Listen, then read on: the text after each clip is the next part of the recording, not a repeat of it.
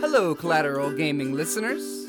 Chazzle Dazzle here from the Trial by Error Variety Show podcast. I just wanted to take a few seconds to invite you guys over to what we do. No, it's not video games, but we do invite really awesome and unique bands from all over the world. We dig deep into their souls and find really cool stories to tell you, and there's tons of music every week, so subscribe to us wherever you subscribe to your podcast. We look forward to having you. Tonight on the bonus round, it's video game recommendation time. As host Ash and returning guest host Zachary delve into 5 recommendations each of some of our favorite video games from our childhood. Don't go anywhere. The show starts right now.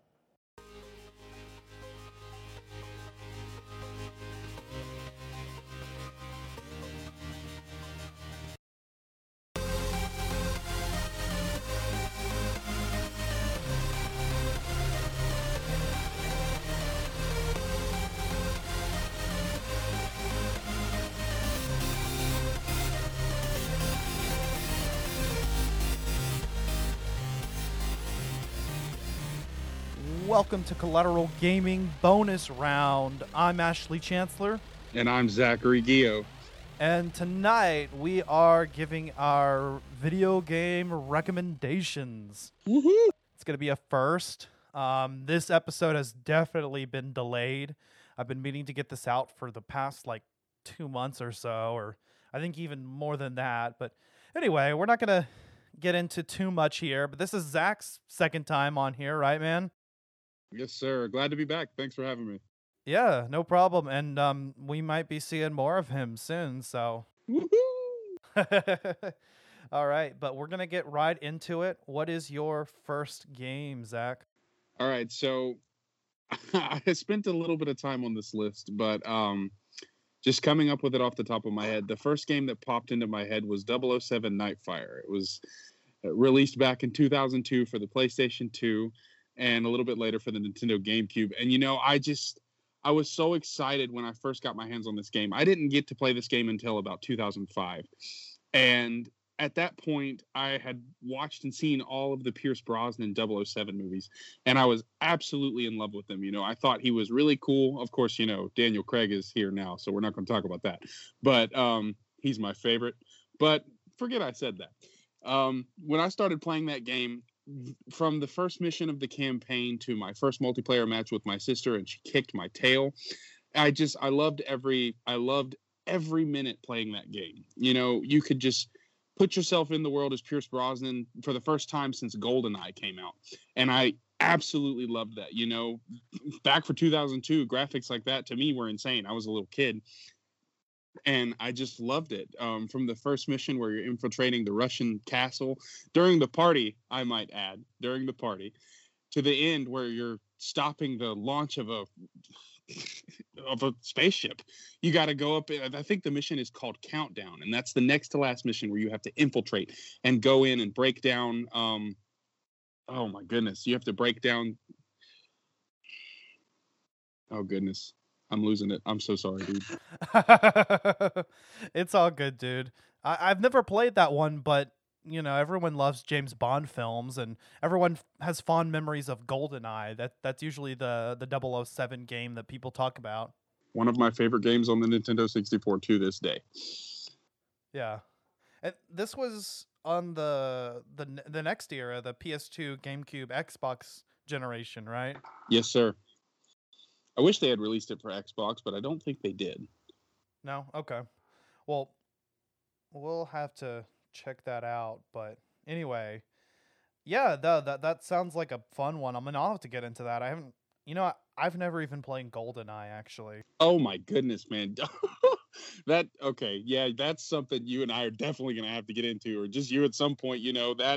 That game is top tier. Playing is, oh my God, Odd Job with the hat that you can throw and just take people out, and you can run around with the gold gun and just absolutely take people out with one shot. It was beautiful. And the graphics weren't the best, but what are you going to do? It's the 64. Yeah. Confession time. All right. I've never played, but I didn't really grow up with the 64. The GameCube was my first console. My mom didn't let me play video games until I was a little bit older. I mean, I was in elementary school still, but I understand that. I think my first console was the Dreamcast, and I think, in 4th or 5th grade, and it was a Valentine's Day gift, which I had never gotten one of those. Didn't even think those existed because, back then girls were icky, but didn't really think about that. But yeah, it's absolutely phenomenal. I 100% recommend that game. And Nightfire doesn't stem too far from that. They stayed with the basics of, 007 multiplayer gameplay, but made it a lot more intense because not just bringing back grenades and stuff like that, but they also brought like little shock charges into the game that you could place on walls and electrocute your enemies. And they brought heavy snipers into the game where they had a winter COVID sniper and a tactical sniper that the COVID sniper had COVID. My bad. The COVID sniper. The COVID sniper had the winter tactical suppressor on it. And so you could silently take out your enemies, and it was just so cool. Immersing myself in that as a little kid was just incredible, and eventually I got so good at it that nobody wanted to play with me anymore because it was just 20-0 at the end every single time. But yeah, 100% recommend that game. If you haven't played it, the story is absolutely amazing. It's so good to go through multiple times. I will say that it is extremely difficult, even on the easiest difficulty, just because of the way the game mechanics work. The NPCs and the enemies are just, they're nothing to gawk at. They'll take you out if you're not paying attention. But I will recommend there's one weapon in the game that stands above all others, and there's a plasma laser that you get in the last mission where you have to take out the rocket right before it launches into space. Unfortunately, you're unsuccessful, which the final mission of the game takes you into outer space, and you have to do a spacewalk while fighting goons to try to stop that countdown before it just goes down and blows up a large corporation, which is funneling billions of dollars. But, I won't spoil it for you. You go in and you enjoy the story. That's my first video game recommendation, 007 Nightfire for the PlayStation 2 or the Nintendo GameCube. If you haven't played it, you are missing out. Do yourself a favor and get a copy. And I just looked it up. Apparently, according to Wikipedia, it did come out on the Xbox. Yeah. There was other versions as well for Windows, GBA, and Mac, but it was a different version of the game. But yeah, that version of the game also came out on Xbox, apparently. Yeah, oh, wow. Now that I think about it, yeah, I think I bought a copy from GameStop when they were still selling GBA games. And I played it for 20 minutes. Yeah, that's it. It was terrible. Oh, really? It was putrid because, the graphics for that time, they weren't bad, but they were already bad enough. And putting that on the Game Boy Advance, it just didn't sit right, and nothing felt right. And I was just like, no, I can't do this. Well, that was back during a time when all games came out with a portable and a console release. It was weird. Yeah. They did their best to entertain everybody, those who didn't have consoles and those who had the little portable devices. So that makes sense. Yeah. Well, my first recommendation is Skate 3. Now, the Skate video game series, I've mentioned it before. I think it is objectively the best skateboarding video game series. I know the Tony Hawk remasters are coming out with Pro Skater 1 and 2, but I think Skate just blows Tony Hawk out of the water. It is more realistic. The controls are more fun. And it's just so much more, it's more grounded with skater culture, I want to say. It's so much more in depth with what you can do on those games. And, it was cool to be able to bust combos on Tony Hawk Pro Skater and even Tony Hawk's American Wasteland. Or Underground. Yeah, or Underground. And it was just so groundbreaking with what you could do. Like, you literally using the right thumbstick, the way you tilted it, you could do, of course you crashed a lot if you didn't know what you were doing, or you bailed, excuse me. But man, once you got good at that game with the perspective, it was just fantastic. I loved it. Skate 3, I put quite a bit of time into. Yeah, me too. And I've played Skate 1 and 2 as well, but 3 is definitely the best out of the series. Cannot wait for Skate 4. I know, and they finally announced it. Yeah. It skipped an entire generation, but I'm so stoked for it. I've been waiting for years for Skate 4, and I can't wait to see what they do on the new generation of consoles. It's going to be amazing. But Skate 3 is definitely the best that's out so far. I think 2 made the most leaps and bounds from the first game, but 3 takes everything good in 2 and it improves upon it. I like how you build your own team of skaters. I like how you have your own brand and you can make your own skate park. There's the whole skate park creator and everything. And I remember customizing all 5 of my characters in the game. And I decided I wanted a little bit of diversity among my skaters. So, I made sure I had minorities and women represented in my skate crew. Yes. But yeah, I had definitely people of color and a woman in my skate crew. That was important to me, at least in my most recent playthrough. Yes, sir. You got to do it. But yeah, no, the Skate 3 was number 1. I think the best skateboarding game that's ever come out, and that's coming from someone who 100% really enjoyed like Tony Hawk's Underground. I mean, that's a fun game, but and I think the Tony Hawk series holds a lot more nostalgic value, but Skate just blew it out of the water. My introduction to the series was actually Skate It on the Wii and the DS. There was a skate game released for the Wii and the DS. Oh my gosh, I am so uncultured. I had the Wii for the longest time, and it was the only thing I had. I could have been blessing my life. Yeah, there was. It was more of a spin-off, and it came out between Skate 2 and Skate 3, but it's called Skate It. And yeah, it was released for both the DS and the Wii, and the controls were pretty cool. They introduced the Flick It system with motion controls and with touch controls, and that was pretty interesting. Not as doesn't feel as intuitive as doing it with the thumbsticks does, but it was still a really cool system. You could even play it with the Wii balance board. Oh man, I can't even imagine the struggles that people dealt with. Now I kind of want to go buy one just to experience. It wasn't very good, but you could do it. Do you remember that Tony Hawk game that came out that you had a board? It was Tony Hawk Ride, I think.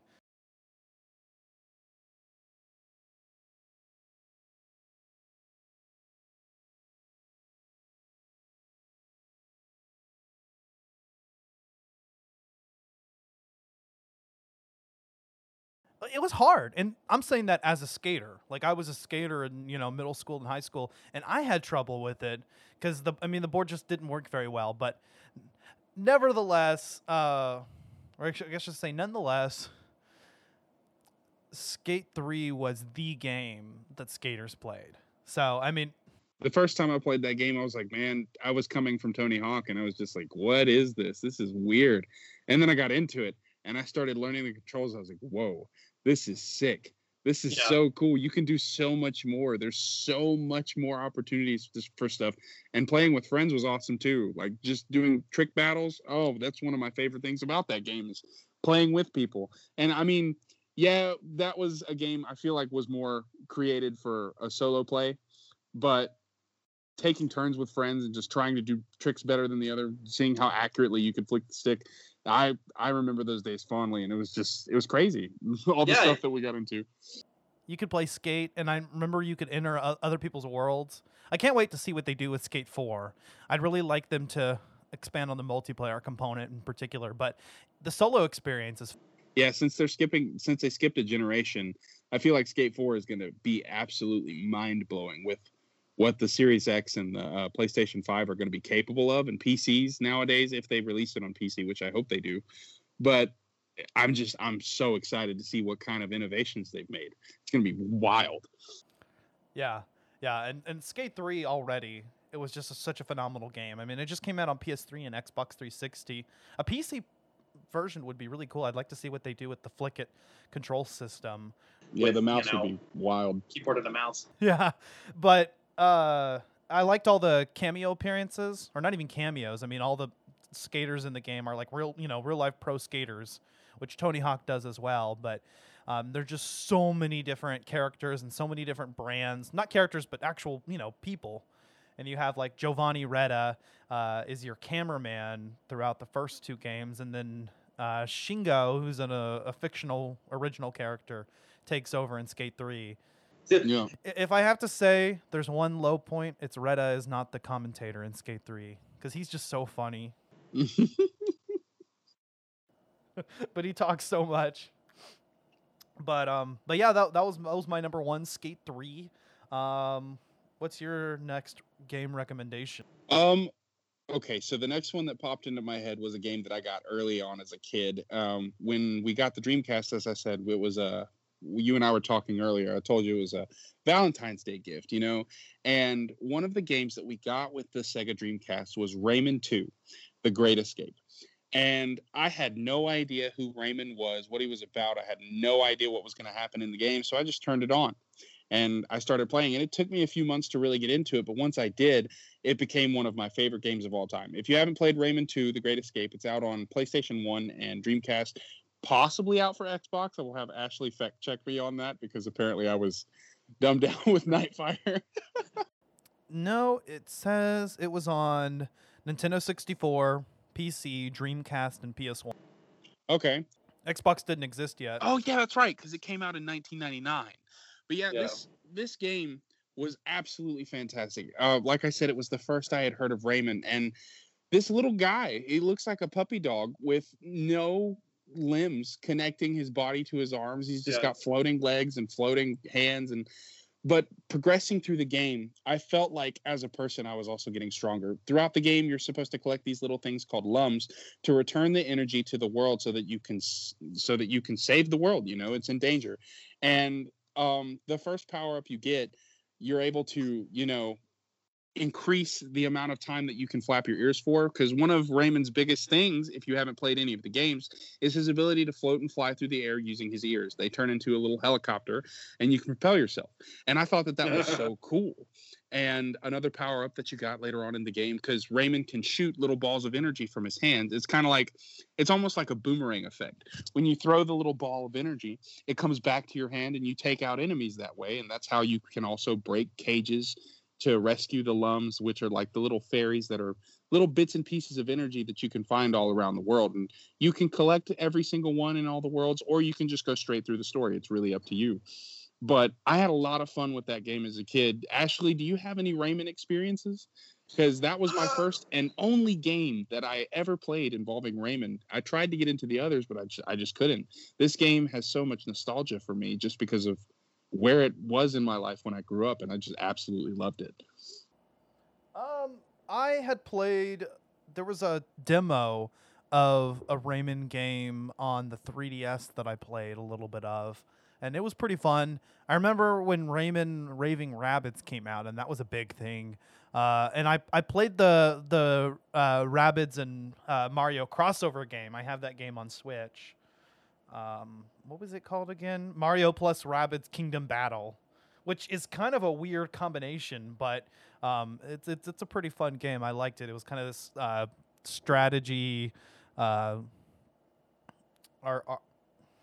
what do you call that? It's like an RTS in a sense. It was a turn-based tactical role-playing game. There you go. I was gonna say it's like RPG. It's actually really fun. It's a really interesting. But yeah, that's really my only experience with the Rayman franchise. I haven't really gotten into it. I've heard a lot about it. Yeah, I really enjoyed that game as a kid, and I should have dived deeper into the series, but you know, I didn't. You know, I got really big on the Zelda franchise, and that kind of took me away, you know, because until I got a Wii and started playing Call of Duty Black Ops, where that's for another time. that was really the only thing I played. I had the Game Boy Color, and I had a GameCube, and Zelda was my main focus because I'd just fallen in love with it. Because alongside the Dreamcast, I got a Game Boy Color with Oracle of Ages, and so yeah.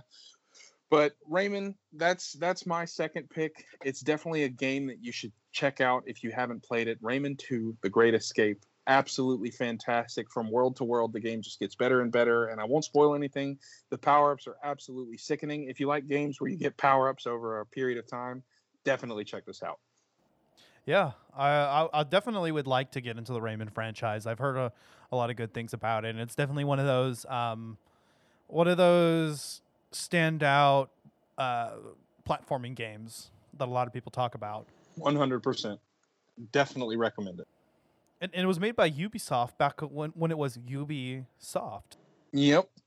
When it was 2 words. But before they got into all the microtransactions and became this notorious name that's almost as bad as EA. Oh my God! Please don't even bring EA into the conversation. Which, funny fact, EA was the developer for 007 Nightfire. Oh man! And now they're just microtransactioning everything. That's why I don't play Battlefield anymore. Yeah, EA. I mean, there's been some good hits. Fallen Order is one of the few surprising things that came out of EA, and I think it's because EA stood out of the way and let the developers do what they wanted to do. Yep, they didn't make it about money.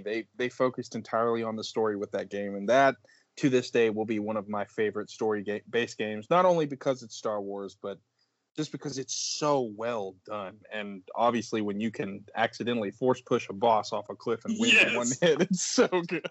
The best part of the game. And we definitely touched on that at our Jedi Fallen Order review. But it kicks Battlefront's ass, I think. 100%. Yeah, even though Fallen Order is not multiplayer at all, it's just that game is leagues above any other Star Wars game I've ever played. Oh yeah, 100%. I mean, I don't know. I've heard a lot of good things about KOTOR, but the jury's still out. But my next recommendation is a crossover, actually, another crossover like we were talking about with Rayman and the Rabbids, or Mario and the Rabbids. My bad. But this was a collaboration between the Zelda series and the Dynasty Warriors. Ooh, I know where you're going with this. Hyrule Warriors. Yes. And there's a version, I have all three. I played the original on the Wii U. I played the 3DS port/expansion called Legends, and I have the definitive edition on Switch. But Hyrule Warriors is a lot of fun. And you wouldn't think it would be if you're a Zelda fan. It's definitely not the same kind of gameplay that you're used to. It's Dynasty Warriors with Zelda characters. It's Dynasty Warriors gameplay. But they managed to bring in a lot of the Zelda aspects, like the puzzle solving and the item-based gameplay and the bosses.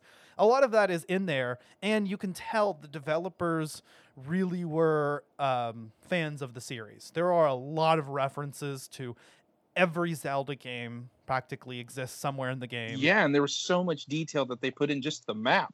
Everywhere you looked, there was a reference to some game. Like Hyrule Field was perfect. The way they did it, they made it long and vast, but giving you checkpoints to go to, like Hyrule Castle and, Zora's Domain and all of these things that made the game so much better. And at first, I didn't really care for it too much, just because, it wasn't Zelda-like gameplay. I bought that game thinking it was going to be another Zelda game, and I was sorely disappointed, but only for about 20 minutes until I started realizing, hey, I can take out massive groups of Bokoblins with Link, and it's incredible. This is what I've always wanted, and I didn't even know it.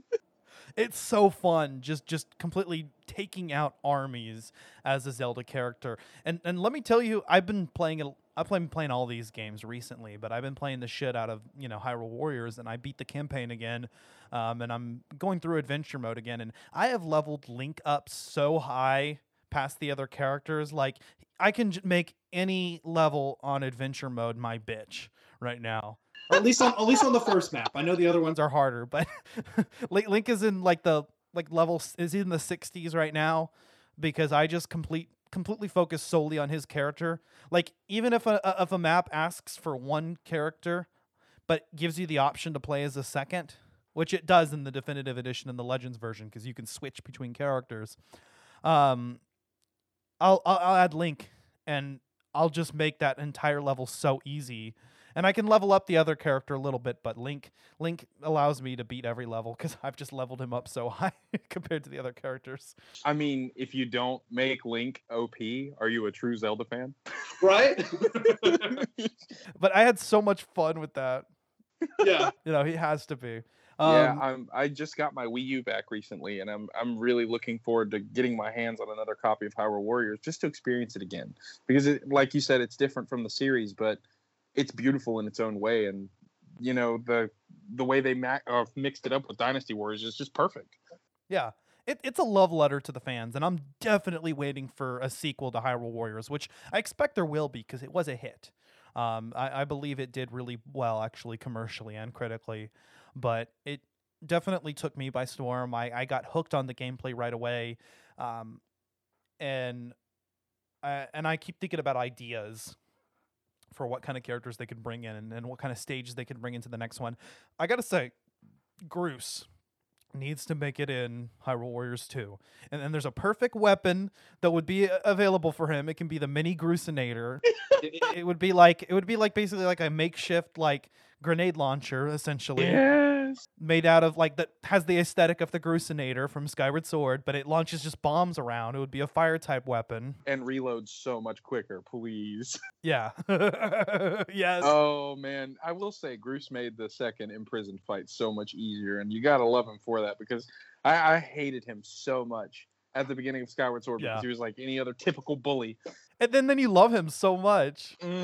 Because he gets so goofy and so embarrassed around Zelda. It's hilarious, and you realize just how weak of an ego he has. He's just got to be perfect. But if they added him to Hyrule Warriors 2, yes, I will still make Link OP, not to disgrace Zelda fans out there. But Groose, I will use him so much just to fling bombs at enemies. I would love to blow up a pack of Bokoblins with a giant bomb. And what's not to love? There's so many characters in this game. I mean, you have Link, you have Zelda, you have Ganondorf, you have Sheik, Impa, and these are all their own incarnations of the characters. Hyrule Warriors' own timeline.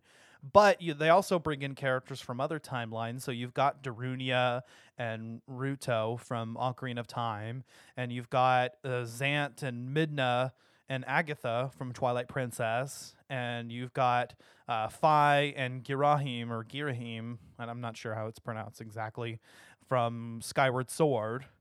And you've also got new characters, Lana and Sia, and her minions, what's his face, Volga and Wizro, and then you've got so many characters. I mean, they introduced the Wind Waker characters, I remember, in the Legends version. So you have Toon Link and Tetra and King Daphnes. There are so many DLC characters as well. I remember getting Young Link from Majora's Mask, and he turned into Fair State of Link, and it's badass. And you've got fucking Tingle. For a game that does not line itself up with the actual series, I'm really happy that they put so much effort and so much detail into bringing in bits and pieces from every single game. And that's mainly the characters, just because when you add a new character from a specific game, it adds so much more meat to it. It adds so much more nostalgia for people that have actually played those games. It gives them a reason to want to come in and play the game. Like, oh, well, Wind Waker's my favorite game. Toon Link's in this game. You better fucking believe I'm about to jump on this train. Let's get it. I want to. Oh, dude, I love the cartoon animations from the Wind Waker.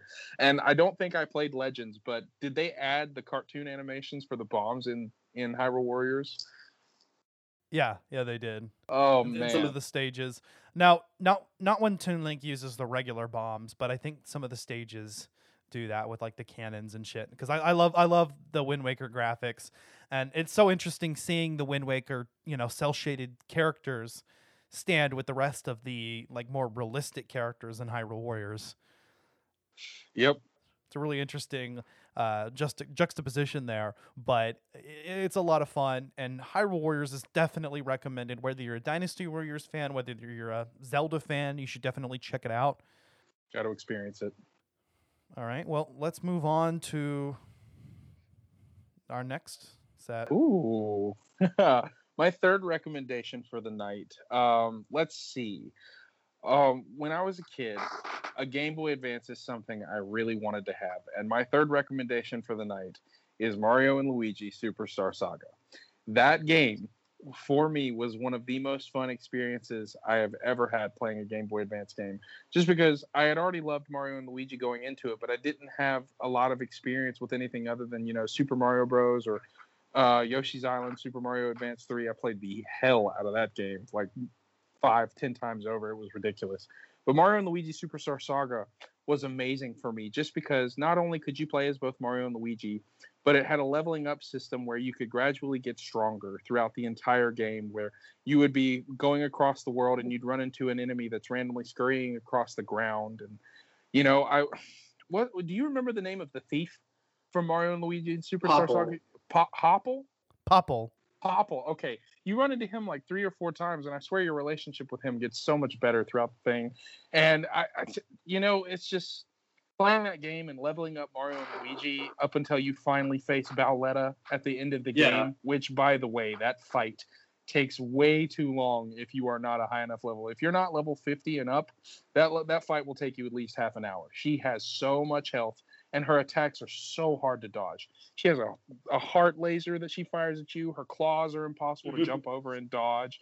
You know, and I love the character designs in that game.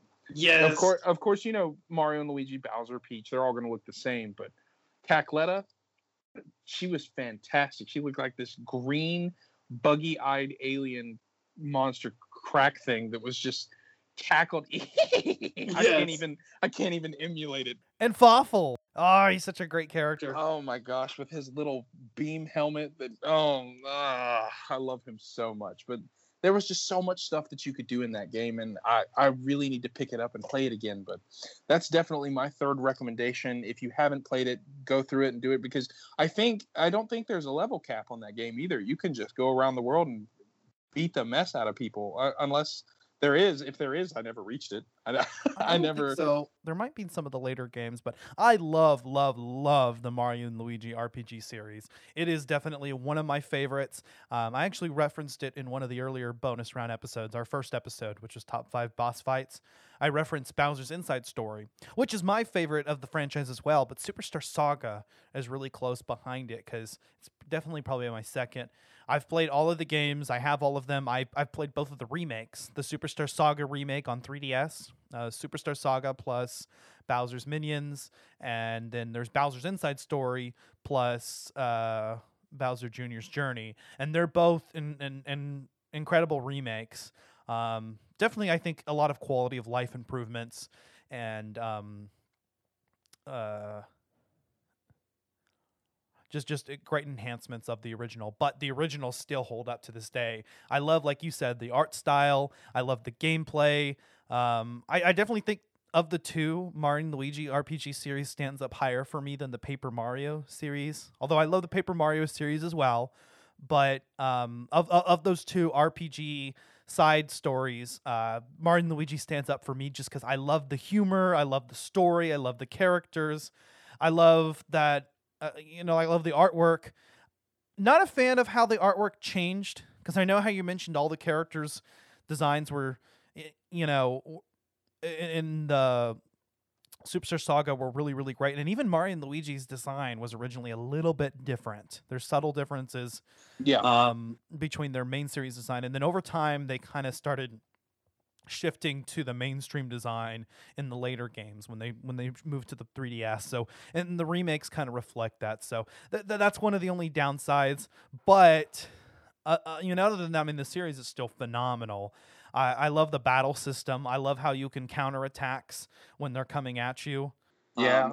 When you can jump on their head prior to a fight and they'll start the fight taking damage, that adds a really good advantage to you, especially if you're at a lower level and the common enemies that run around are just a little bit too tough for you at times. It helps to get an advantage because it'll stun them too. And I think my favorite item in the game to work with is the hammer. The hammer is fantastic, and it will always be fantastic in any Mario game. And I also love that you can do team-based attacks where what was it? A hit? What were the bro points? They were bro points. Bro points, yeah. You could use bro points to, like, Mario would stand in one spot and Luigi would get in front of him and duck down, and Mario would run, jump off the top. No. I'm getting it backwards. Mario would duck down and Luigi would go back and jump off the top, and they would spin off of each other into each enemy, and it would do, like, even at a base level, it would do like 24, 25 damage, and little enemies would just get knocked out. I loved the system of attacking together using bro points. I loved the hit point system, the items that you could collect, like the mushrooms, it was just the bro points, potions, the syrups. The syrups were my favorite things in the game, just because it made me want to, eat syrup. But that's another topic. But yeah, Mario and Luigi Superstar Saga is definitely a big time heavy hitter for me. And if I could go back and play it right now, which, my laptop is right next to me, so why not fire it up and get the old emulator going, have it going. But yeah, that's definitely number 3 for me. One of my favorite games of all time. We'll definitely play it again very soon. How about you, Ashley? What's your number 3? Well, I also wanted to mention one thing I really loved about Mario and Luigi, better than the other games, because I wanted to hop off of what you said about the bros attacks. I do think that the first game, Superstar Saga, does the bros attacks better than any other game. I love how every time you unlock ability in the overworld, you unlock it in the battle. Yeah, And that includes the bros attacks as well, which is something that wasn't reflected in the other games. The bros attacks became more item based in the other games, and with them actually being straight up items in the sequel, Partners in Time. But in the later games, they're like Green Shell and Fire Flower, and I loved the way the bros attacks worked in the first game, and I loved in the first game that you could switch between Mario and Luigi and have one in the lead and one in the rear, something that wasn't done in the following games. And in the remake, they kind of altered it a little bit, but you can still have Luigi in front. So I like that you could switch between them. It made the system a little complicated, but fun nonetheless. Yeah, once you got it down pat, it was so smooth, and it was so much fun. Once you got really good at that game, the combat was just flawless. And the combat is just great. And yeah. I will also add on, sorry to interrupt there, bud. I will also add on that I have never played a game, and this is including the Zelda franchise. God forgive me for saying this, but I've never played a game where I was full of anticipation for each boss fight. Each boss fight was better than the last, and it was just, there was one boss fight where you fight a barrel of soda. Yes. And it is the Chocola Cola. The Chocola Cola was one. It was so hard the first time I played it, and I died so many times. But you know what? It was fantastic. Gotta love the props to the producers and the game designers for putting that together, because it doesn't get much more creative than that. Like, who else can say in a video game they fought a barrel of soda? No, who else could say? It is just mind-blowing how well every boss battle was done, and I love the environments, and I just, it is a fantastic game, fantastic series, and rest in peace, Alpha Dream. Rest in peace.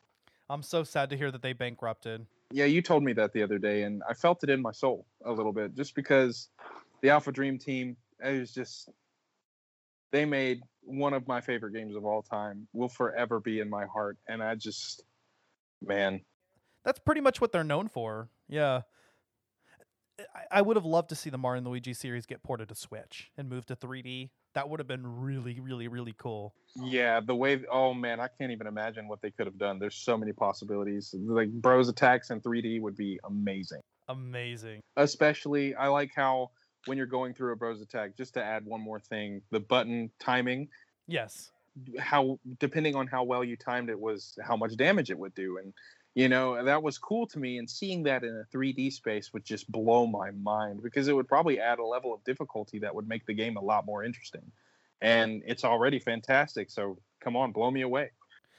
They kind of toy with it a little bit in the 3DS installments. They use a little bit of the 3D space, but it's 2.5D. The characters are still sprites. But anyway, my third game is Mirror's Edge Catalyst. I had to cut it off there because I could talk about Mario and Luigi forever. Me too, brother. I got you. But yeah, Mirror's Edge Catalyst. I'm a huge fan of the first game.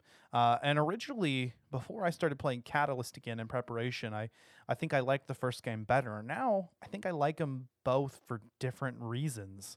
But one of the things that I remember playing when I was playing the original Mirror's Edge is, man, this game needs to be open world. Like, I would love to play this gameplay in an open world. And that's what Catalyst did. It brought it to the open world, and it definitely changed the gameplay in a lot of ways. It took a little bit away of what was in the first game. Yeah. Which was, I think, kind of the speedrunning component. But at the same time, it opens up so many more possibilities that it's just a distinctly different game for me. You could argue and say that it opens up for much more creative speedrunnings. just because I love the design of that game. It's so beautiful, but there's so many different paths that you can take. Of course, the main area is a little bit linear from going back to the base where everybody is and going to each mission to what are they? Pigeon messages? You can not pigeon. No, there's no pigeon messages in that game. What is wrong with me? No, the data packs that you can pick off of the little cases on the walls. Oh yeah. I remember those. Yeah. Yeah, I loved the first game just because it was so much more story driven, but the second game kept the story element but added just this big open beautiful city that you could just explore almost every inch of.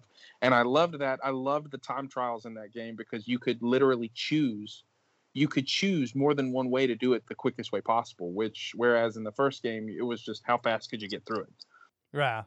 And I liked how other players could create their own challenges in the world, and you could play those while you were just traveling around. And the game introduced a kind of a guideline, what do they call it, runner vision, that would show you the easiest path through. But you could go through and you could find your own path and do things a little bit faster. So I usually had runner vision on to kind of give me an idea of where to go, which kind of takes away some of the elements of the first game that made it great, but at the same time it's good because you can run against that and find your own pathways through as well, and you can turn it off if you want and not use runner vision at all, or I think there's even ways you can tweak it and just have like certain items highlighted but not have the trail and things like that. But Mirror's Edge Catalyst definitely brings a lot of really fun elements to the franchise.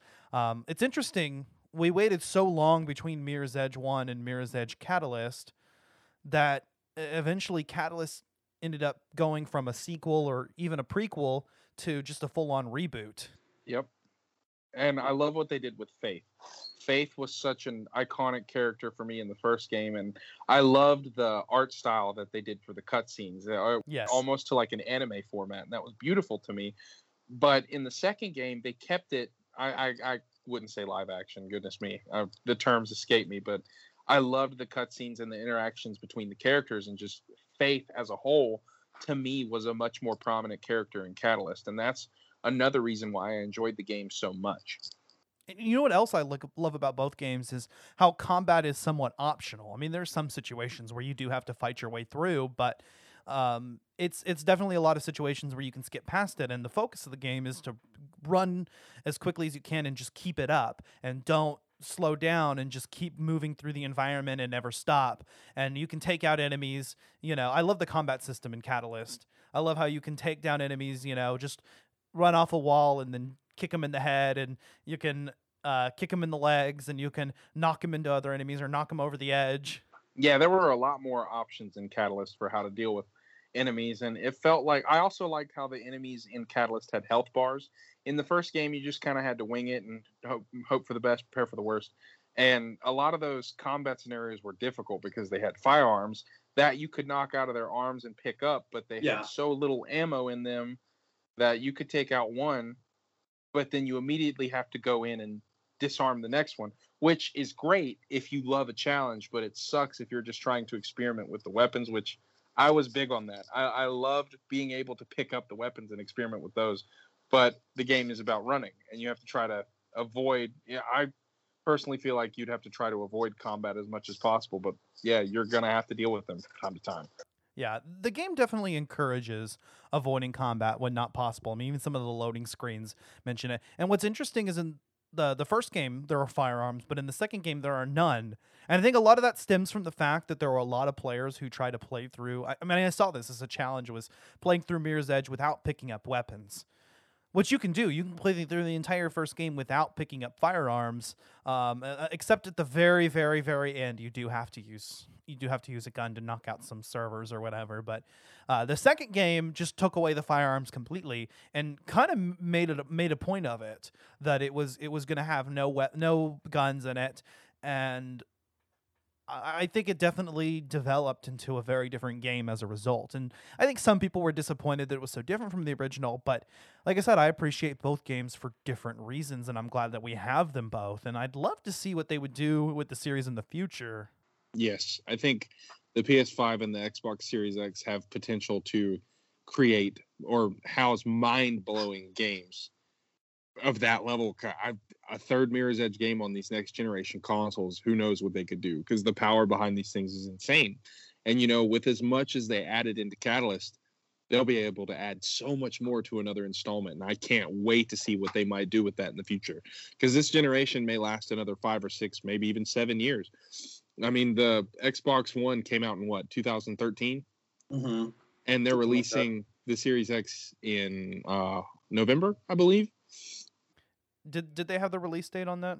I don't think so, but they're both going to be in time for the holidays. I know that. Yeah, so that gives it about a 7-year time span to really, you know, feel things out, because who knows, technology is growing and it might, you know, just expand faster than we've ever seen it. And that's about how long it took from the first Mirror's Edge to Catalyst 2. It was a long development time, kind of like Elder Scrolls and Fallout and whatchamacallit, and Red Dead and Grand Theft Auto. They all have like just long periods of time in between, because they're great games, and you know great games take a long. And Zelda, you know, and Metroid. God, we're not even going to talk. We're not even going to talk about. You're gonna have me in tears on this. Oh my god! I mean, we just talked about the Prime series last time, and I'm still kind of mad that they haven't released a new game yet. I mean, Samus Returns is fantastic. I started playing that again, by the way, and that game is beautiful. That the way they incorporate the 3D cutscenes in the 2.5D space is just absolutely phenomenal. I love what they've done with it. So. But yeah, Mirror's Edge Catalyst it's a beautiful game, and I'm really happy that it's on your list, because, you know, I haven't gotten to talk about it much. I pre-ordered it. I pre-ordered it about 4.5 weeks before it came out, and every day I would check my Xbox just to look at the date. I was like, this game is about to come out, because I was waiting for it. Yeah, I first played Mirror's Edge back in 2007, I think, with my friend Joseph. We were at his house, and, you know, he showed me this game. He was like, dude, check this out. This woman does parkour. And he didn't know much about the story. I was like, what? Show me now. And so after a long wait, it was definitely worth it. It's a parkour game, and it's so much fun. And I love I love everything about it. And I had so much anticipation for Catalyst, and I was so happy when it came out. It's also one of the few first-person games where you can actually see your feet. Yes, right? When you're doing rolls or when you're jumping over fences and you have to shrink your body down. Yeah. And you can look down and see your feet. Yep. and see yourself in the mirror. Yeah, and I'm glad they got the shadows right. Yeah. I'm going to be honest. I know that's a little thing that doesn't mean much, but to me it does. Like, if you're playing Ocarina of Time and the shadows are just like little ovals underneath your feet, it's just... Yeah. Granted, that's a huge difference in time, but hey. You know. Yeah. Well, and just, I don't know why so many first-person games don't let you see your feet. I mean, have you ever noticed that? It's such a weird thing. Well, I know why. They didn't want to spend the time to you know, program feet in, and then it just became a standard. But Mirror's Edge stood apart from that. And I was going to say something else about it. And, we will talk about the first game at some point. It's going to come up on the podcast. That's why I didn't put it on the list. I kind of wanted to throw in things that I feel are underrated or are less mainstream onto my list. Although I think everything I picked was something that was kind of fairly mainstream for the most part. But anyway, I guess let's move on to our next set. Okay, so for my next game, I picked another GBA game. You know, if you're a huge fan of turn-based games, then you're going to love me on this one. But Fire Emblem: The Sacred Stones. I got first introduced to this game back in like 2008, and it came out in 2004, but I had never been a huge fan of turn-based games simply because I had never really played them. The first turn-based game that I had ever played was Sonic Shuffle on the Dreamcast, back in like 2003. And that game was awesome, but it made me mad because it was like a knockoff of Mario Party. And as much as I love Mario Party, that game is enraging. But Fire Emblem is phenomenal just because it takes you to a story where you are following the lives of Erika and Ephraim, two siblings of royalty that are fighting to protect their kingdom. And, you know, this game is amazing to me because, of course, it's on a Game Boy, so the graphics aren't that powerful.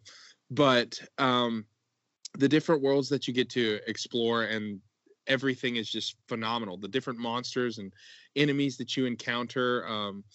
Since it's turn-based, of course, you have a set number of players per turn, and you have paladins, you have sword masters, you have archers, you have specific characters like Erika and Ephraim are royalty, and they have their own specific weapons. Like Erika carries a rapier, a sword meant for fighting cavalry, and Ephraim is a lance wielder, and so he specializes in taking on like armored soldiers and stuff like that. But that game was really fun to me just because it opened my eyes to the world of turn-based games, and I love that. And what would you consider the style of a turn-based game like that?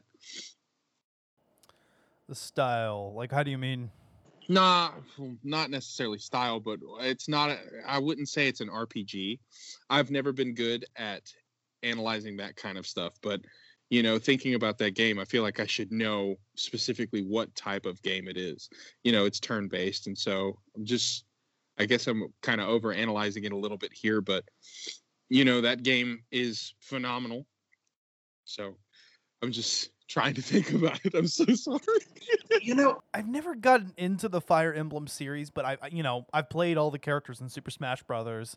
I know Nintendo has a lot of love for the franchise, and originally, prior to Melee, it was a Japanese-only series. It was after Melee that the game kind of got a Western audience because people were interested. Well, who the hell is Marth and Roy, you know? Roy was in a game that was only released in Japan, and the way you play it in English was you had to download an emulator and get a translator for it. It was called Fire Emblem: The Sealed Sword. It was like Yinshi no Saga or something like that. I can't remember the name of it, but that's where Roy was first introduced. And the game that comes after that, Fire Emblem 7, the main characters are Eliwood, Hector, and Lyn. Eliwood is Roy's father, so you get to learn where Roy came from, and you get to learn how his father defended their country before he came in. You know, because it's basically a game that talks about countries at war with each other until they discover an evil presence that is basically behind it all. And you go in throughout the chapters. Sacred Stones has 20 chapters. The final chapter, you go in and you discover that the Demon King is behind all of this evil that's happening between the countries that are fighting each other. And, you know, I really wish they had given like a mantra to the Demon King or something like that in Super Smash Bros. Or something like that, just because it was such a difficult fight, man. If you play it on hard mode, the final boss has so many more moves. Like, each character has a specific set of moves that they can do. Like, of course, it's turn-based, so when you initiate a fight sequence, the characters take turns. Like, you'll hit and you have a certain percentage of whether or not you'll hit them. You'll do a critical, and then vice versa. Your enemy will take the turn, and if they have a high chance of hitting you, they're going to hit you. There's weapon triangles and magic triangles, like swords beat axes, axes beat lances, and lances beat swords. Okay, that's cool. Yeah, it's really awesome. And if you're dealing with a magic wielder, there's dark magic and light magic. There's also anima magic, which is kind of like a mix between the two. Light beats dark, anima beats light, and dark beats anima. So it's really cool the way you get to see all of it turn out. I wish I had more details, but when you asked about the list, that game popped into my head. I was like, oh, I played that game like 7 times as a kid, just because in certain chapters there are these places called arenas where you can go and wager the money that you've got to strengthen your characters and level them up. Each character has a level cap of 20. And once you get them to that level, you can find a pendant or an artifact in the game that allows them to change classes and upgrade. And so I spent a lot of time on it, and I really enjoyed it. If you haven't played Fire Emblem: The Sacred Stones and you got a GBA lying around, and you can somehow get on Amazon or eBay and find somebody who's a blessing enough to just sell you a copy, you know, just get into it. It's really fun. I would highly recommend this game. And I would love to get in. Go ahead. Oh, I'm sorry. I was going to say shout out to my friend Will for showing me this game. You're the best. Yeah, I would definitely love to get into the Fire Emblem series, and I'm a sucker for turn-based games, turn-based RPGs. I mean, I love Final Fantasy, Pokemon, but and Paper Mario. I mean, we mentioned that earlier. That's another. At least the first couple games are turn-based, and Mario and Luigi is turn-based as well. It is. Yeah. Oh, we didn't even say that. It's turn-based with free exploration, I guess you would say. Right, exactly. Which a lot of turn-based games do. My number 4 is Batman Arkham Asylum. I think this is probably the most mainstream game out of the list, but I decided picking Arkham Asylum was good because it's definitely the oldest game, and I think it's one of the more overlooked and underrated games of the series just because Arkham City is just so much better, and Arkham Knight is obviously is phenomenal as well. And a lot of people don't talk about Origins, so I suppose that would have been a good one to talk about. But Arkham Asylum just really was the first game to just really, and I know it's gonna sound cliche, but it was the first game to make you feel like Batman. Yes, 100%. And I don't blame you for not choosing Origins, because really the only memorable moment from that game for me, forgive me if I'm, causing anybody's blood to boil, but I only really like the fight with Deathstroke in that game. That's one of the highlights, and I like the crime scenes in Origins. Those were cool. And Origins didn't use the same voice actors for the characters. No, it didn't. Yeah, Kevin Conroy and Mark Hamill. Yeah, Mark Hamill was not the Joker. Kevin Conroy was not Batman. And right away, I was like, okay, I can't enjoy this game. But Arkham Asylum is phenomenal. It's just so good. It's so good. All the way up until the final fight with Joker. It's just so good. Yeah. Oh my God. That was kind of weird, but it's a fun fight. No, I just love Arkham Asylum. It has definitely like the best atmosphere. There is something unique about Arkham Asylum that isn't quite in the other games. And even though like Arkham City is objectively superior in every other way, it expands on everything that Arkham Asylum does well and just makes it even better. There is just something about Asylum, about being in that closed-in area with Joker having taken over, and you just kind of feel the gravity of the situation, and you're isolated. Yes, and also you kind of see the asylum transform over time, and different enemies occupy. It gets even worse than it already is. Yes. I love how originally you see the guards around, and then later Joker's goons, and then later the fucking psychos take over and kill all the goons, and then Poison Ivy's plants take over and kill all the psychos. Oh, man, it's just one giant Batman-infested snowball.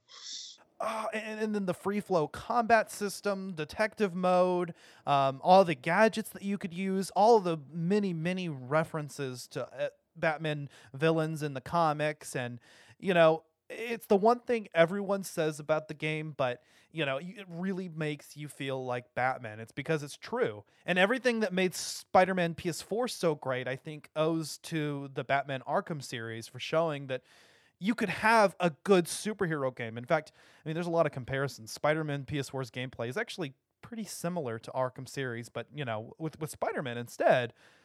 And that's not a bad thing to say. This is the way that superhero games should be.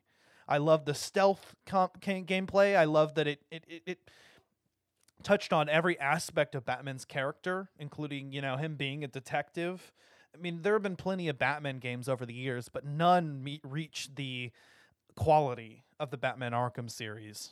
No, not at all. Not at all. And honestly, Arkham Asylum was the first game I ever played that incorporated a skill tree where you could just unlock stuff throughout the game just to make yourself stronger, to make yourself more powerful. And it was really cool watching the story unfold. And I haven't played Arkham Asylum in a long time. I think I played it back in 2013 was the first time I played it. So it's been some time, but man, I'm actually working on Arkham Knight right now, and thinking about it, it's just really cool to see how far the Arkham series has come.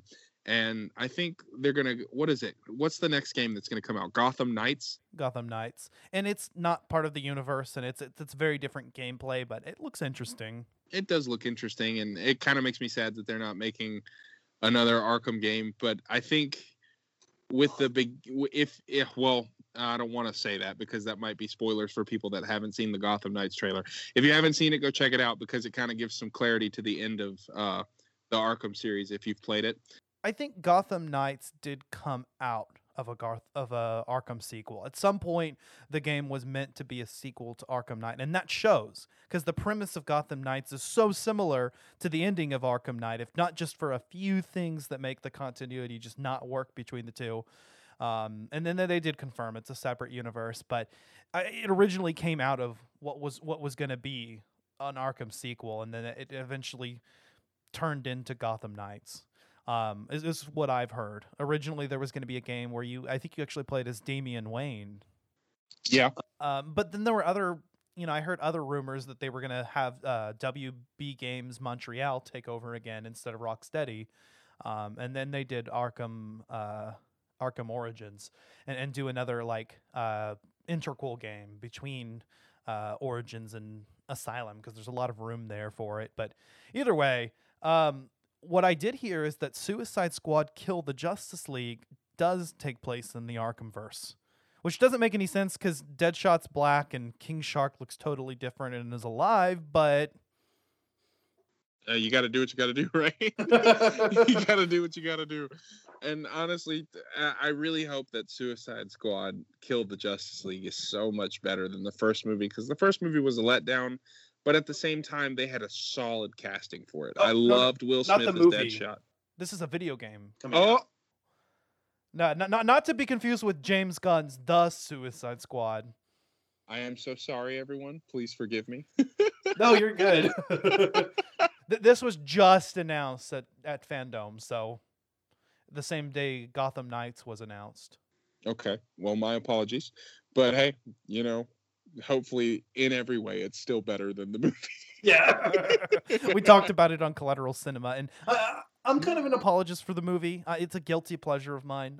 There are things of it that I like, but I know that James Gunn's version is going to be so much better, and I hope that this game is really going to be really, really, really good. We don't know anything about the gameplay yet. They just released kind of a story trailer, or teaser. Well, that's going to be interesting. I'm definitely going to have to check that out since very obviously I didn't know very much about it. And Rocksteady's behind it, so. Oh, okay. Well then, yeah, most definitely. Yeah, Rocksteady's developing it, whereas Gotham Knights is, I think, by WB Games Montreal. But anyway, let's move on to our final picks of the night. Oh, okay. So my final pick and one of the biggest heavy hitters of probably my entire gaming life, The Grinch. If you're a fan of How the Grinch Stole Christmas, then this is the game for you. This, let me check really quick and make sure I've got the release date right. Yeah, it was released in 2000 for the Sega Dreamcast and the PlayStation 1. And this, if you've seen How the Grinch Stole Christmas, this basically takes that entire plot and puts it into a video game format. You start the game up on oh my God. Oh, man, you start the game up in the Grinch's lair on the top of the mountain, and he's planning his plot to take Christmas from the Who's, and there's a gust of wind that blows all of his blueprints out into the land, and you spend the game hunting down the blueprints because these are blueprints for gadgets that you can use in the game, like the octopus climbing device. You can use that device to climb on ice walls to get to the top of things. The rocket spring, where you can just launch onto higher ledges. You have an egg shooter. Throughout the game, you use rotten eggs as fuel for all of your devices. You can hold up to 200 rotten eggs, and you can use these to just absolutely wreak havoc on people. There's a slime shooter where you can coat Who's and slime made out of rotten eggs. And this game is absolutely phenomenal to me because this is a game that I grew up playing with my dad. And this was something, my dad isn't much of a gamer, but this is a game that my dad has beat far more than I have. And he still plays it to this day. I'll get up in the morning sometimes to get some schoolwork done, and he'll be playing The Grinch. And I'll just have a little moment of emotion. And sometimes I'll sit down and play it with him because there are still parts that he comes to that he can't quite figure out. And I'll sit down and I'll be like, okay, let me see if I can remember this. But that game is phenomenal because just like at the end of The Grinch, your heart grows 2 sizes bigger and you return everything and you make it right. And I think one of my favorite things about the game is the final, I guess you could call it a final boss, but it's more of a final encounter more than anything. You're chasing Santa while he's on his sleigh, while he's dropping presents down to everybody in Whoville, and you got to shoot him down with your sleigh that you've gone around the world collecting parts for. There's 4 main areas in the game that you can go to. There's Whoville, there's the swamp, or not the swamp, excuse me, the Whoville dump, where everybody dumps their trash. There's the Who Forest, which is like a winter wasteland, and there's Who Lake, where the Boy Scouts of Whoville go and hang out. And in each area, there are 10 missions that you have, and it's just basically sabotaging everything. In Whoville, you can sabotage the mail, you can fire rotten eggs into open windows, you can go inside the mayor's office and deface his statue, and basically you carve it up to where he's wearing a sombrero and a tutu. It's hilarious. And just this game is so nostalgic for me because I've put a lot of hours into it, and it's got a lot of memories attached to the time I've spent with my dad. Actually, have you ever heard of this game? Have you ever played it? I've never played it, but it reminds me, from what you're talking about, it kind of reminds me of a series of Unfortunate Events GBA game. I don't know if you ever played that, but it kind of had you had different gadgets that you would unlock throughout the game, and I remember beating that and having a lot of fun with that for just another movie tie-in game on the Game Boy Advance.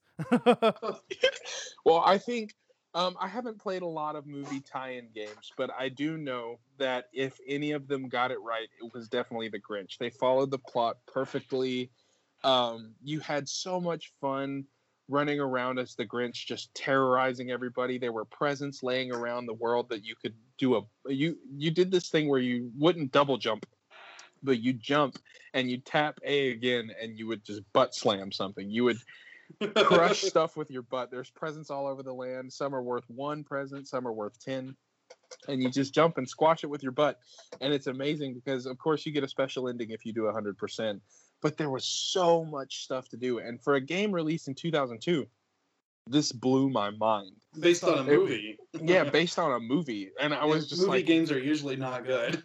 Not at all. I mean, I think my favorite feature in the game, though, was you could use the Grinch's bad breath as a weapon. You could walk, you could walk up to Who's and just breathe on them, and they would either pass out, get scared, and run away. And every time they would do that, they would leave a present behind. You could shoot Who's with eggs, and they would leave a present behind. You could butt pound Who into the ground, and they would leave a present behind. It was just, there was so much stuff you could do, and for such an old game, it was awesome to me. It's a game that I could go in right now after we, finish talking about this. I could just go into the living room and play it right now, just because it's so iconic for me, and it's wonderful. And that's why that's my final pick tonight, because no other game has really stood out to me that much. I play a lot of Zelda, and I play a lot of Metroid, and I'm a huge Call of Duty fan. Please don't hate me. But to this day, I can't think of a game that I've put more time into except Breath of the Wild. But everybody's put so much time into Breath of the Wild.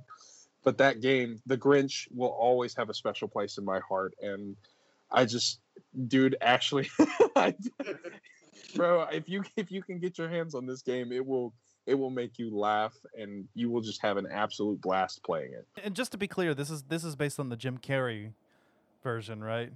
Well, this one came out way before the Jim Carrey version. But it's basically the same plot. Okay. When did the Jim Carrey version come out? Because if it was before I think 2002, around the same time. Yeah, it was in 2000. Oh, in 2000? So yeah, then this Grinch game was based on the Jim Carrey version, 100%.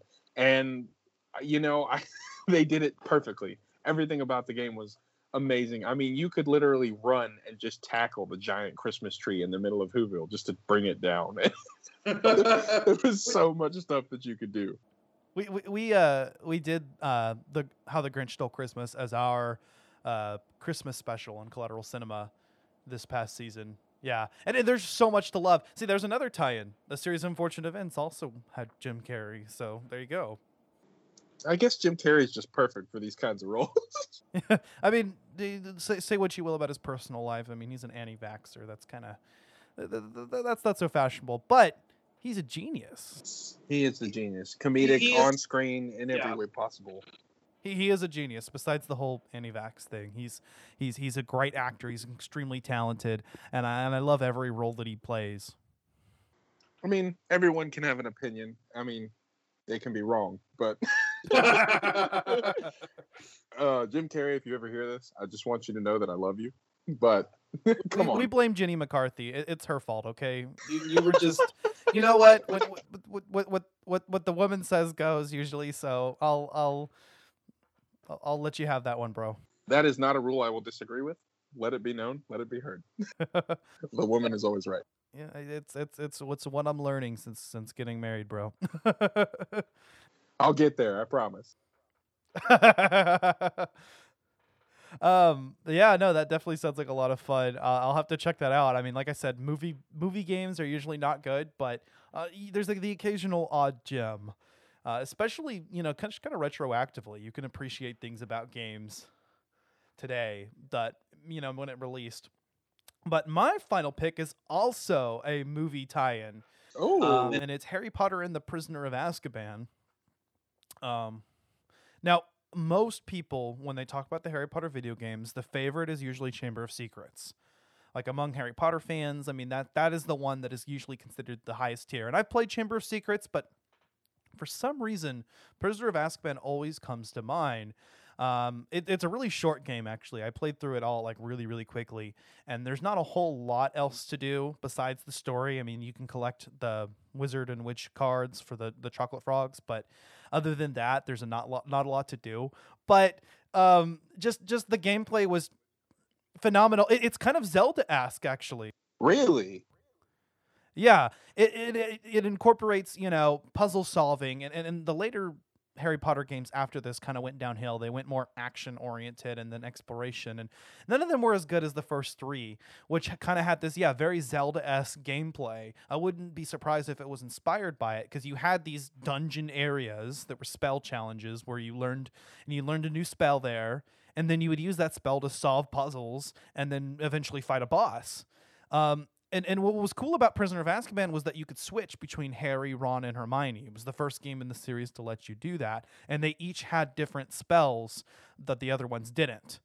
Nice. They each had different abilities as well. Harry could jump on between... Harry is the only character who could jump and had the Zelda, auto jump between ledges thing. Hermione could fit into small holes or underneath grates. And Ron could, search through bookcases and find hidden passageways. You kind of got me wanting to go check it out, because growing up I was never too big on the Harry Potter series, just because my parents weren't too keen on the idea of me watching something that was witchcraft based. Oh no, you had parents like that. Yeah, but it's all right. I'm 23 now. They can't say much about it. But what console was this on? This was on the GameCube, PS2, and Xbox. Which I recently replayed it on my Xbox 360.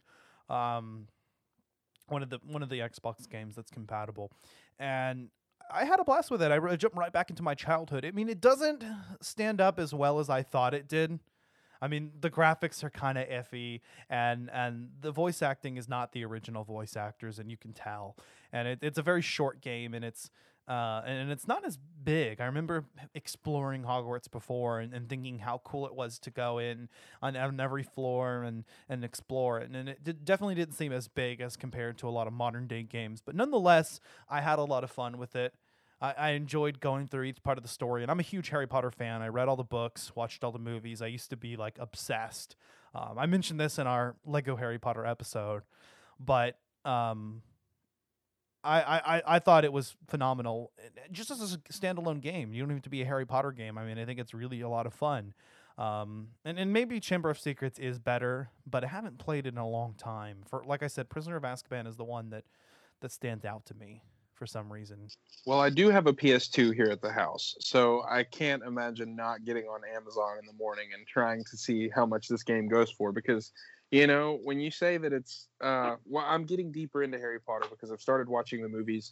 I'm on I think Chamber of Secrets right now. I'm on the second movie, and I've started reading the first book. And I gotta say, I love it.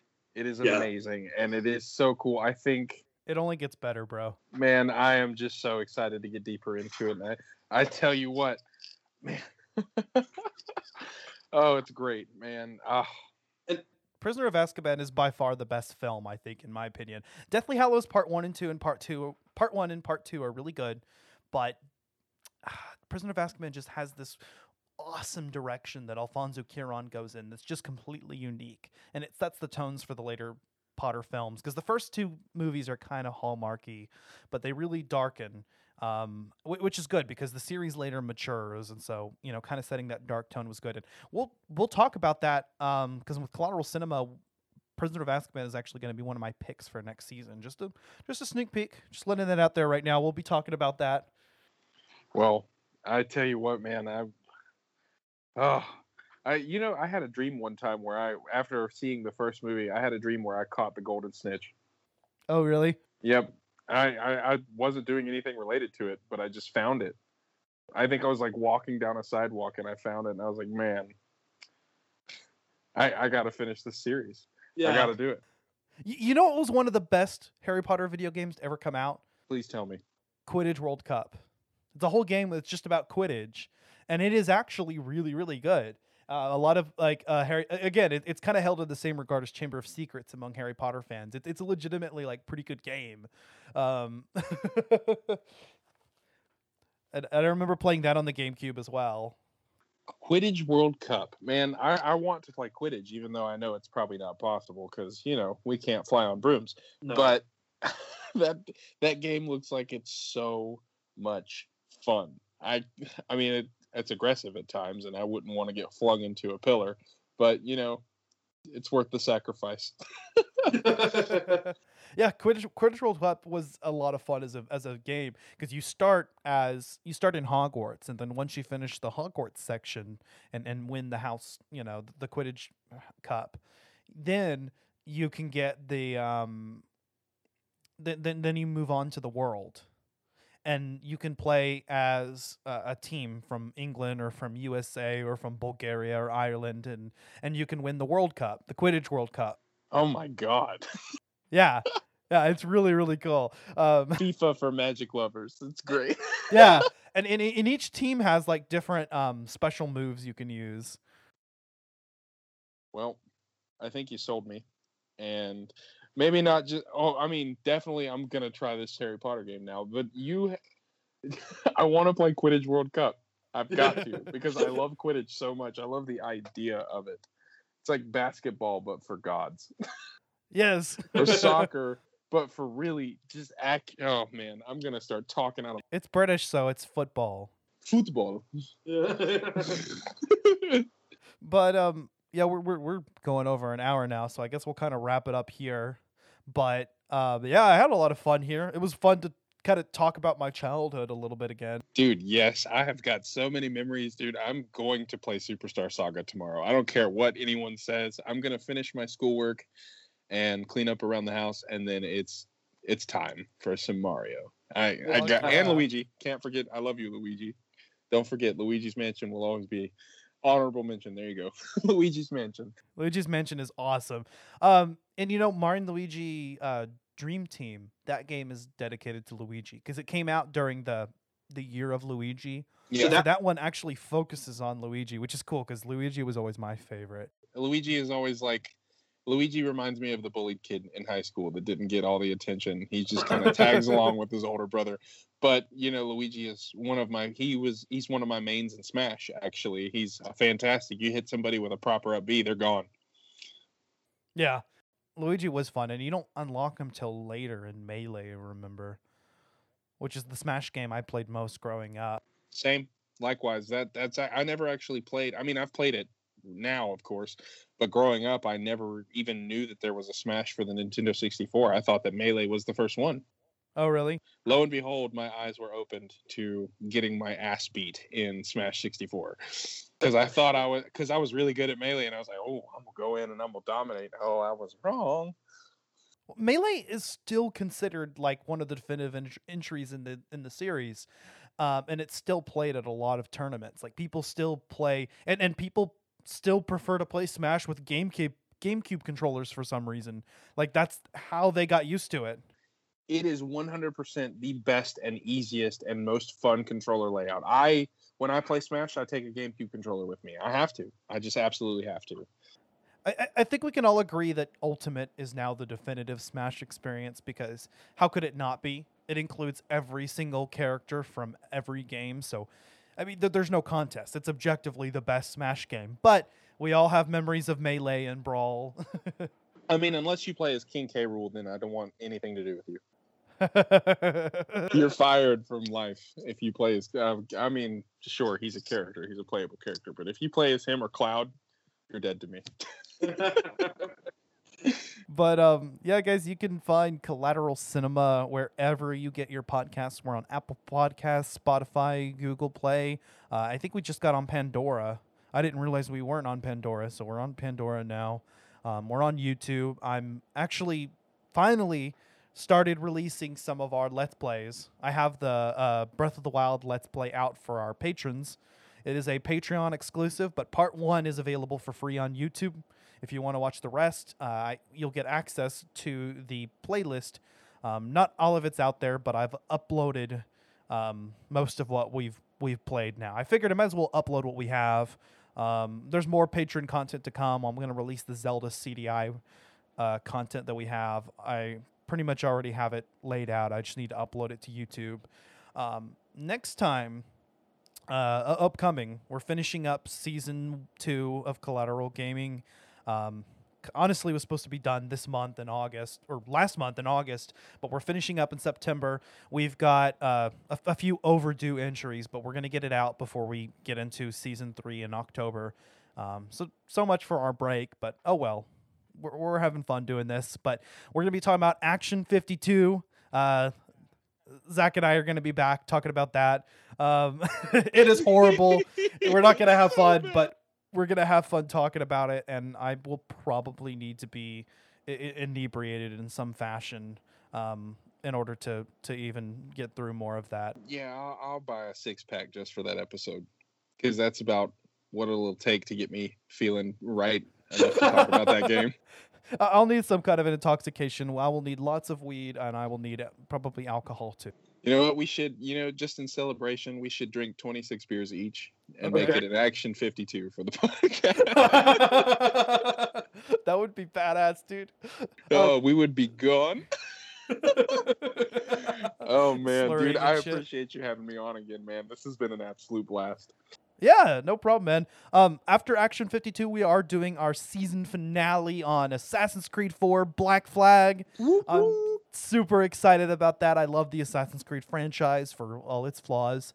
It's just one of my favorites growing up. I've been playing a lot more of Assassin's Creed 2 lately, actually. We're going to release a Let's Play on that. I've been recording a Let's Play on that. Also, surprise announcement, we're going to be doing a launch day episode of... Well, not launch day because it's already out, but I don't know what we're going to call it. But we're starting a new segment analogous to Collateral Cinema at the Movies edition, where we're going to play games like on launch day or launch week, and not necessarily play through the whole game, but as much as we can, and then just sort of talk about it. And like our first impressions so far, of the game. And so we're going to be doing Marvel's Avengers. I've been playing it, actually. I pre-ordered the game, so I was playing through the beta, and actually I was having a lot of fun with it.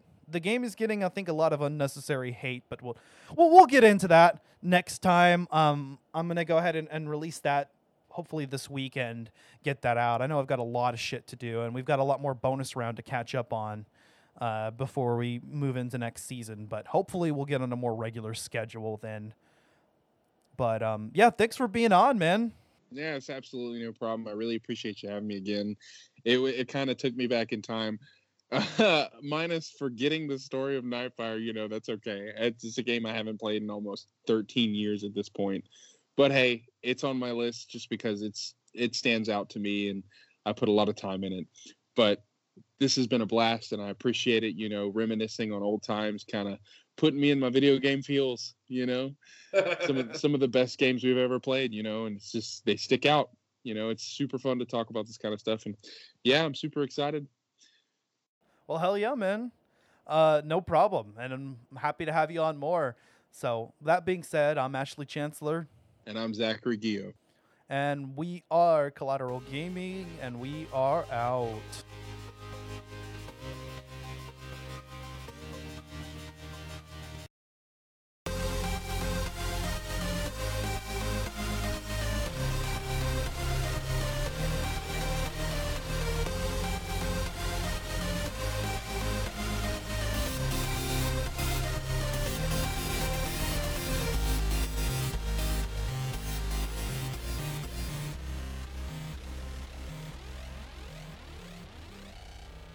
Collateral Gaming is an L Company production. All music and game clips are owned by their respective creators and are used for educational purposes only. Please don't sue us. We're poor.